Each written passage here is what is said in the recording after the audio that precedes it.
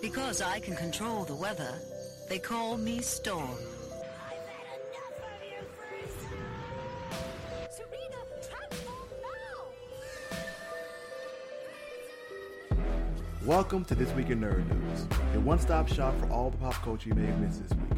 Brought to you by the Black Nerd Problems Broadcasting Network. I'm your host, Keith Bree Cleveland. And I'm your host, Victoria Bertine. Victoria, how you doing? I am doing all right. As per usual, the time dilation is very felt. The last time that I recorded, Mikkel and I were like, how is it almost September? And now it's like, it's the middle of September and Halloween decorations are out, which I approve of. I think that spooky season is the best of all of the seasons, but it does seem to be moving very quickly. Like, I kind of feel like, you know, in cartoons, when they want to do a montage, and so they do the 1 day calendars and they just like flip through them and they all float off in the wind. That is how this year feels to me. You know, that's actually a perfect metaphor, and that's a really good way to explain how time's pass. Like, when it comes to like 5-10 years from now, we're looking back on this very turbulent time of our lives. I want to see how they use like ways to explain, yeah, like we went through like a year and a half, but it felt like 6 months, but also felt like a decade. So Yeah. that's one way they could do so. So with that, let's go ahead and dive right in, right? Yeah, let's do it. What have you got for us? All right, so for our first segment, I have something that will make Mikkel very happy, so I'll sprinkle in something that's probably going to irritate him when he hears it too. A special treat to him. So to start us off, while Mikkel isn't here this episode, he and I shared a very special moment earlier this week when a particular piece of news dropped that made both of us very happy. Zoe's Extraordinary Playlist, a show that we've talked about at length here in Adore, has been picked up by Roku, specifically the Roku channel, for a Christmas-themed movie to come out later this year. This news, of course, comes out after Zoe wasn't picked up by NBC, its original network, despite its cult following and multiple Emmy nominations. And it also wasn't picked up by Peacock, an NBC streaming service, or any other network for a third season after season 2 ended earlier this year. However, Roku, which has been making waves recently by acquiring Quibi for pennies on the dollar, that's from Mikkel, stepped in to play the hero. While I won't get greedy, there are even talks of another movie down the road if this one does well enough for the platform. And in other TV movie news, the long-awaited Bob's Burgers movie finally got a new release from Disney on May 27th, 2022, which is just about 8 months away from where we are now. So with that said, I'm curious as to what are some TV shows that you'd like to see on the big screen. And by you, I mean Victoria, of course, first and foremost, but anybody listening, if you want to tweet us that, feel free to do so. And this could either be something that's like a reboot, that's like of an old show that doesn't exist anymore, or just like a show that's currently on the air that gets like the big silver screen treatment or whatever. But yeah, what would you like to see on the big screen? Well, first, the ones that you were talking about, as we all know, I have not yet gotten into Zoe's Extraordinary Playlist. And as someone who hasn't, I think that this is a good move and that generally the movies are kind of a good onboarding point. So people will watch the movie because in some ways it seems shorter and more accessible because it's, you know, encapsulated. And then they get really into it and they're like, oh, I hope there's more of this. And then they find the show. So I think that could be really cool just from an audience standpoint. And I'm totally down for Bob's Burgers. I love Bob's Burgers. I'm really excited that the release date is like when school gets out for most people, because I think this is just going to be super summer fun. I'm super excited about it. As far as what I'd like to see on the big screen, this was a little bit difficult for me because a lot of the TV shows that I watch are more documentary style, or the serial nature of them just seems to make sense. So things like Rick and Morty or Solar Opposites or things like that, like they make sense in serial TV format, and I don't think that would translate well to a movie. So I went a little bit on the like younger side to some of the children's shows that I watch because I think that they work a little bit better moving to TV form. And so what I have decided is that I think it would be great to have a She-Ra and the Princesses of Power movie and also a Craig of the Creek movie.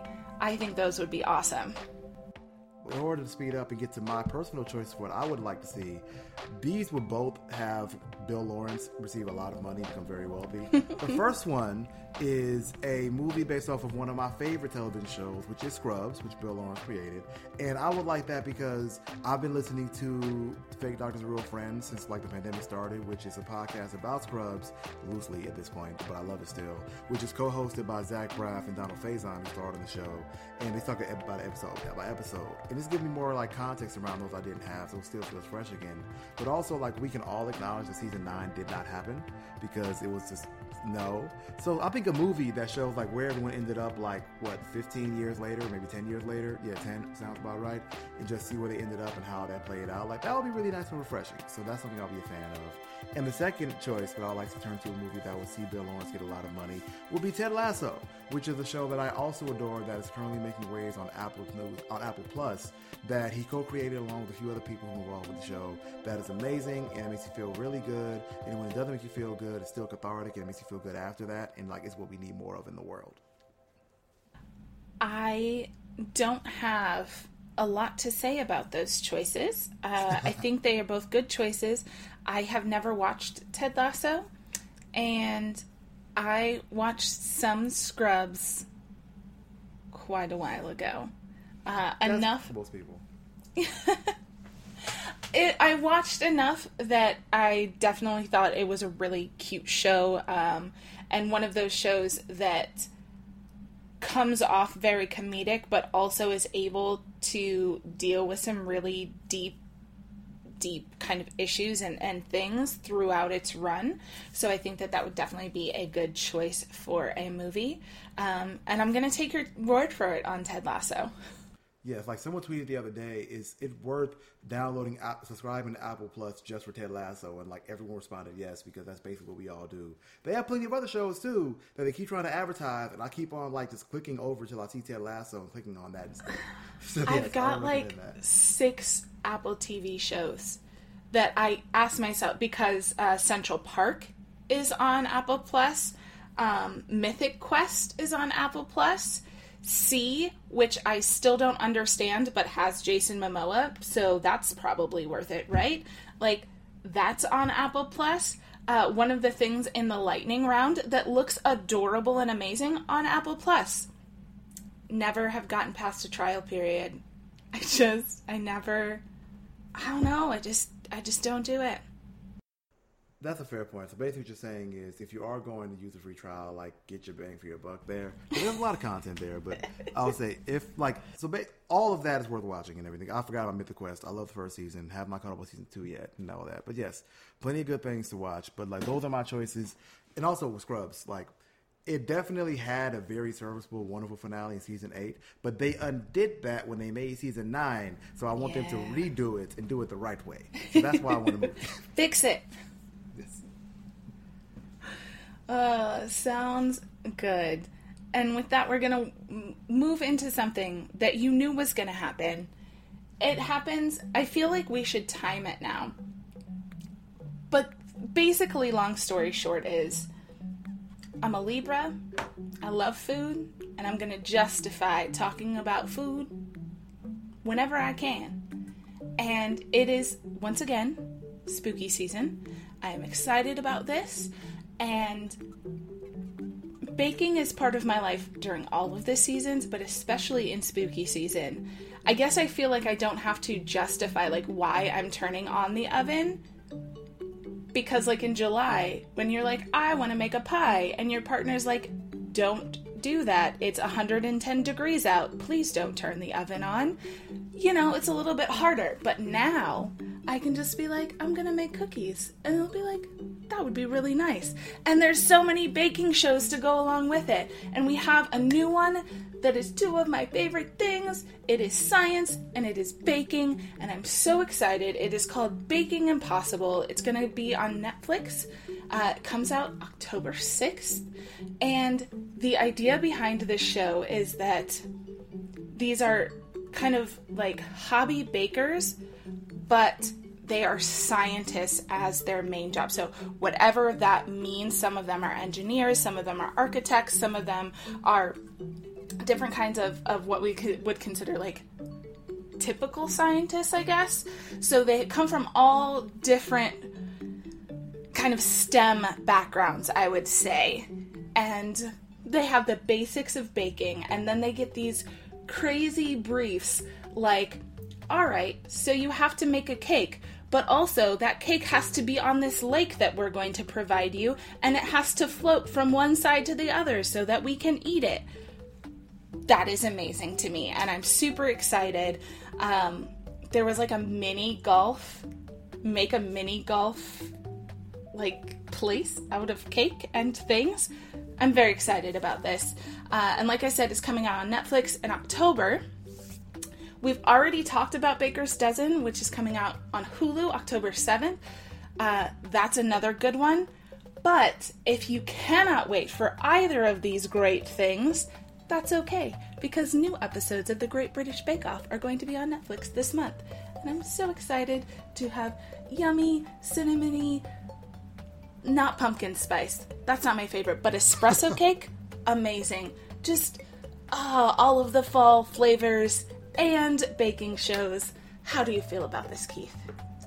So I had a couple thoughts pop up as you were talking about this. The first one being, like, I'm very glad that you have something you can enjoy as much as you enjoy baking shows. Because, like, we all need something to make us that happy on the inside in life. And I'm very glad this is what you found. Second thought I had is I definitely imagined you watching baking shows while making cookies in 110-degree weather. Oh, yeah, 100%. Which is a totally bittersweet experience. I'm like, it's worth it. I got to push through this. It's going to be worth it in the end. And, like, that's probably just a normal thing. But after all that, when it comes to actual content, the one that stuck out me the most would be Baking Impossible.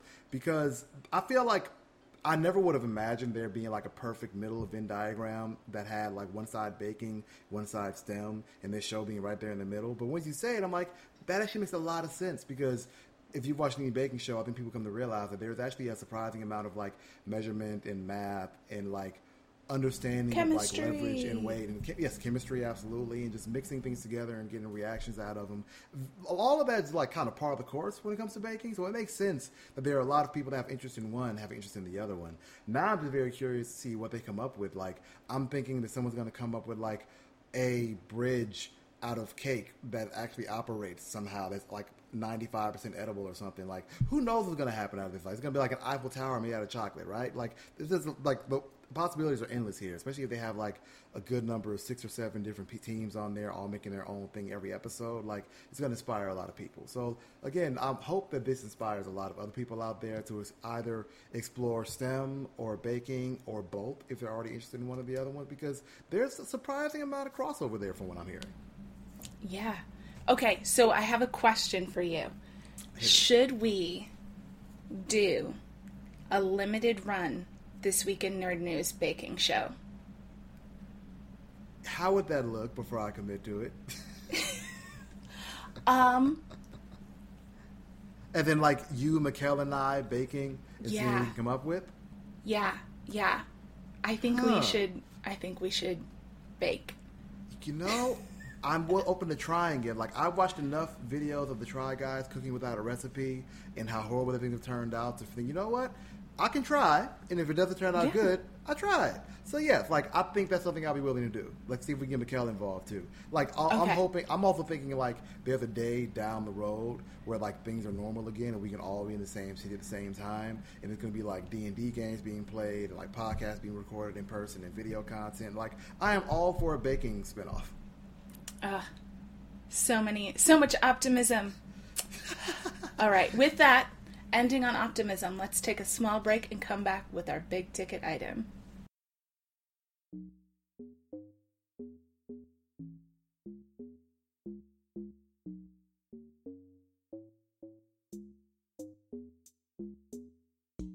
And we're back. Now, this next topic is going to possibly get a bit messy and complicated, as if we ever done that before, hence the Harry Potter episode. So, we're going to take that into account while diving into it. If you, like myself, have randomly checked Twitter over the past few weeks, you may have noticed the name of a famous comedian trending at random times. But his name wasn't trending because of a new special or a movie role or anything along those lines, but instead because of a lot of personal matters playing out in the public eye. If you haven't guessed who I'm talking about yet from all the hints I've given you, it's none other than comedian John Mulaney. The comedian, who was once a writer for SNL and has won over millions with his collection of stand-up specials on Netflix, has had a wild ride of a year. And his fans and detractors alike have had a lot to say about it this entire time. To quickly summarize what could surely be its own episode of its own, over the past year, John Mulaney has been in the press for the following: checking back into rehab for drug addiction treatment, announcing an ongoing divorce from his soon-to-be ex-wife, Anna Marie Tendler, his alleged relationship with Olivia Munn a few months afterwards, which sparked the divorce announcement soon after, the suspicion, which was later confirmed, that Olivia was pregnant with his child after John spent numerous occasions on his stand-up talking about how he and his wife's decision to whether or not have children, or how they felt about it, and his recent appearance on Late Night with Seth Meyers, a close friend of his, to talk about it all from his own perspective with no audience in attendance due to COVID reasons and just get it all out there, right? As all of this played out, I jokingly told my partner that, quote, I accidentally stumbled into white woman Twitter, end quote. But there's actually some valid talking points in this whole situation I'd like to take away from this. Mostly, and this is in my opinion, this is yet another example of people forming close, fictional bonds with people they don't actually know because they engage with their content on an intimate level, which, according to Twitter, is called a parasocial relationship, which has been, you can search that and see what's happening there and everything.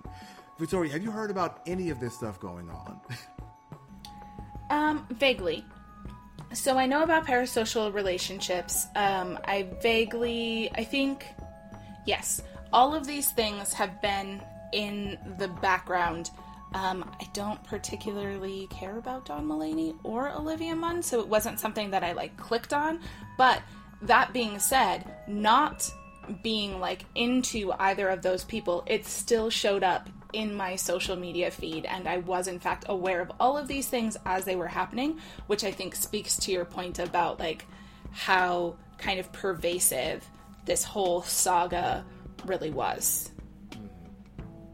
Yeah, and that's I am indeed a fan of John Mulaney. I've watched all the stand-ups repeatedly and everything, and I thought oh, okay, maybe there's an announcement of a new special or he's touring and something like that, because I hadn't at that point had known about the him going check back into the rehab and all of that, and his relapse and even the divorce at that point, right? And then I decided to click on his name, and I spent 10 minutes just going through all the tweets. I'm like, oh no, a lot of this is very, very unhealthy. Because that was the thing a couple weeks ago when we were recording it now. And at that point, all that we actually knew was that John had gone to rehab and that he and his wife announced that they were separated and going through a divorce. And that's all that we factually knew. Now, of course, rumors and celebrity stuff is going to be what's going to be. And it was very likely at the time, okay, so he's dating Olivia Munn probably because they've been seen together in public and stuff like that. But then all we got was a picture of her walking around in sweatpants, and people were saying, oh my God, is she pregnant? Is she pregnant with John's baby? But John said he didn't want to have any kids or anything. And that got really toxic because this is my recollection. I don't think that he ever clarified that the reason he and his soon-to-be ex-wife didn't have children was because, no reason was provided at all, right? So, what happened from there was that situation got very, in my opinion, toxic because there was a lot of speculation happening, and even past that speculation, people were taking it very personal. There were full-on podcast episodes coming out for other shows where people were detailing things to not like about Olivia Munn so people could justify this ravenous hatred they have for her all of a sudden. Because for added background, I guess, people basically trying to paint her in the role of being a homewrecker because they found that, in a book she wrote years ago, she talked about how fond she was of John when she first met him and stuff, and how, when he checked into rehab in December, she said she was, looking out for him, which has become, a bit of a meme because now people just copy and paste her exact language in that tweet for things that they hope to have in their own lives because apparently that's, the magic words for stuff to happen, right? But, the problem with that, ultimately, all of this is we don't know these people, and we don't know what's happening in their lives, so, sure, you can form your opinions and everything. You can even speak on it and everything. But, when it's to the point where, you're obsessing over it and, making personal attacks and, questioning people's entire existence and methods when you don't know anything, it gets very unhealthy. And this took me back to a conversation I had with my dad some years ago where one of whoever celebrity was out there making bad news and stuff like that. And we had to come out yo, these are people that I don't know. like, if they do something bad that I don't approve of, then cool, I just stop engaging with them and their content. Like, there's not a single celebrity in this world who I can't live without. Sure, there are some who I have an affinity for that might be hard to let go of than others, but, like, ultimately, like, they wouldn't know me if I saw them walking down the street because I'm just a random person. And I only get to know what comes out from what the media says or what they say themselves. And that's usually very limited. It's like narratives are in place and their publicists and all that stuff. So, like, the amount of vitriol and just anger and upset people that I saw connect this whole situation when we didn't know that much was very telling. But it will say it was interesting to, like, see that John showed up on Seth Meyers' show, who he's personal friends with, and have, like, what I think was actually a very good interview. That was 20 minutes and on YouTube if you want to check it out, where he went through all of this stuff. So, of course, it's him coming out to confirm that he is indeed dating Olivia Munn, and, like, they got together after he checked out of rehab and stuff, and how they are expecting a child together and how wonderful the relationship's been for him. But more importantly, with the part I think people left out, is he talked about what the experience was like when he had moved out of from living with his ex-wife, who he referred to as ex-wife, actually, now that I remember, and how he was, like, actively on cocaine again and drugs, and how his friends had to stage an intervention for him, and how he reacted to that, and how he needed support, and, like, how he was kind of, like, spiraling downwards and everything. And it basically, like, replayed the past 6 months plus of his life where all this stuff was happening and seeing how it happened, right? So this is just, like, a very complicated situation to live through. And, like, ultimately, big takeaway is we don't know these people. We only have a limited access to information about them. We shouldn't really let it ruin our day if things come out about them, even if it's, like, just be honest. Yeah, so I think that there's some bigger things here as well. I do think, and there's been some studies about this as well, I'm sure this will go into the college courses that are only about, like, specific months of the pandemic because they can't fit anything else into the course material. But this kind of idea of parasocial relationships has been around for a long time, but the intensity that has been seen in the past year and a half while people are at home, while people are dealing with intense trauma themselves and therefore are latching on to these media figures and building narratives out of, as you said, the limited information that they have is quite over the top. So I don't want to not acknowledge the role that our global situation and our global trauma is having on the exacerbation of this idea, right?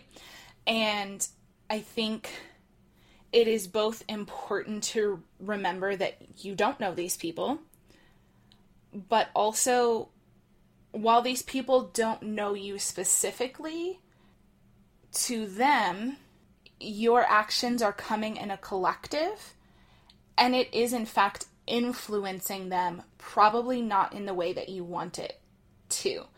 You basically have hundreds of thousands of people yelling all at the same time and creating this pressure. Now, is that a thing that, like, forces, quote unquote, people to do things? No, of course not. Is it also a pressure that you then have to find a coping mechanism and hopefully a healthy and positive coping mechanism for? Absolutely, 100%. So I think that that is a thing to remember as well, that you are contributing to the white noise around this person, and that is maybe not a good thing. And also, I'm just going to take a moment here. Can we please normalize not speculating on whether or not a person is pregnant? That is so problematic in so many ways. If they are, they don't need to tell you. It's not your business. It's not your body. I don't care if someone is standing there and you're like, I know 100% you are 8.5 months pregnant. If that person does not tell you, it don't matter. Like, it's not your business. Don't speculate about whether or not people are pregnant. There are so many things going on. You don't know what the situation is. You don't know the kind of, like, health in relationship to that pregnancy. You don't know anything about that.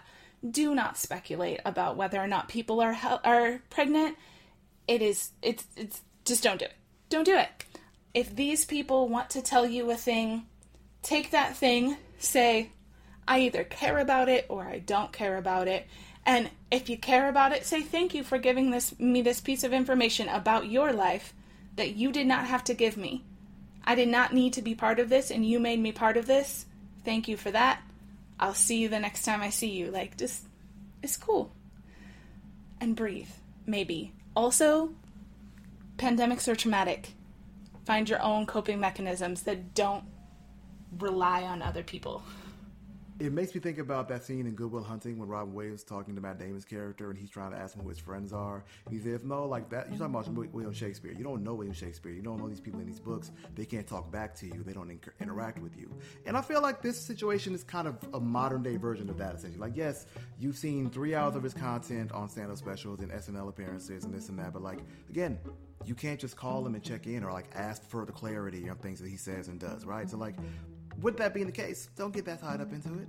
And thank you, Victoria, for like coming in to like give some perspective on this and like be the good cop, because I feel like I was being a bit callous at first. So like we needed that balance for sure. Yeah, that was definitely a lot. And so we're going to go into our lightning round, and I am going to start. They're all pretty wholesome, but I'm going to start with least wholesome and then end with the most wholesome of the things that we couldn't get to this week. We can't get to everything every week, and so here are a couple of other things that we couldn't get all the way into. So, let's start with the fact that Dan Harmon is bringing us more Rude Boy antics in 2022 with his latest series, animated series, Crapopolis, that is vaguely Greek-inspired and will star as voice actors Duncan Trussell, Matt Berry, Richard Ayoade, Hannah Waddingham, and Pam Murphy as a family of human gods and monsters trying to run a city, which just sounds awesome, so I'm excited for that. The Way of the House Husband Part 2, which you know I'm a big fan of, drops on Netflix October 7th. Here is the Apple TV Easter egg that I sprinkled earlier, which is under the title of Wolf Boy and the Everything Factory. It is a wholesome new kids show on Apple TV about a nerd kid who doesn't really fit in at school and is kind of doing that outcast thing. He finds a portal to a magical realm and, you know, saves it, as you do in kids' TV shows. So that is going to be streaming on Apple TV September 24th. And then, last but not least, Butterfly in the Sky is a documentary about Reading Rainbow. And I'm so excited for this. And I feel like, just like the Mr. Rogers documentary we got, I feel like this Reading Rainbow / LeVar Burton documentary is something that the world 100% needs right now. And I'm super excited for it. We don't have much information yet other than the fact that it exists and is in some level of pre-production. So hopefully that will come out soon. Thank you for joining us today. If you'd like to hear our thoughts on these topics or anything else in nerd news, feel free to tweet us at Black Nerd Problems with the hashtag TWINN. That was This Week in Nerd News. Tune in next week for more pop culture updates. I'm your host, Victoria Verteen. And I'm your host, Keith Reed Cleveland. Remember to like, comment, and subscribe wherever you listen to your podcasts. Bye!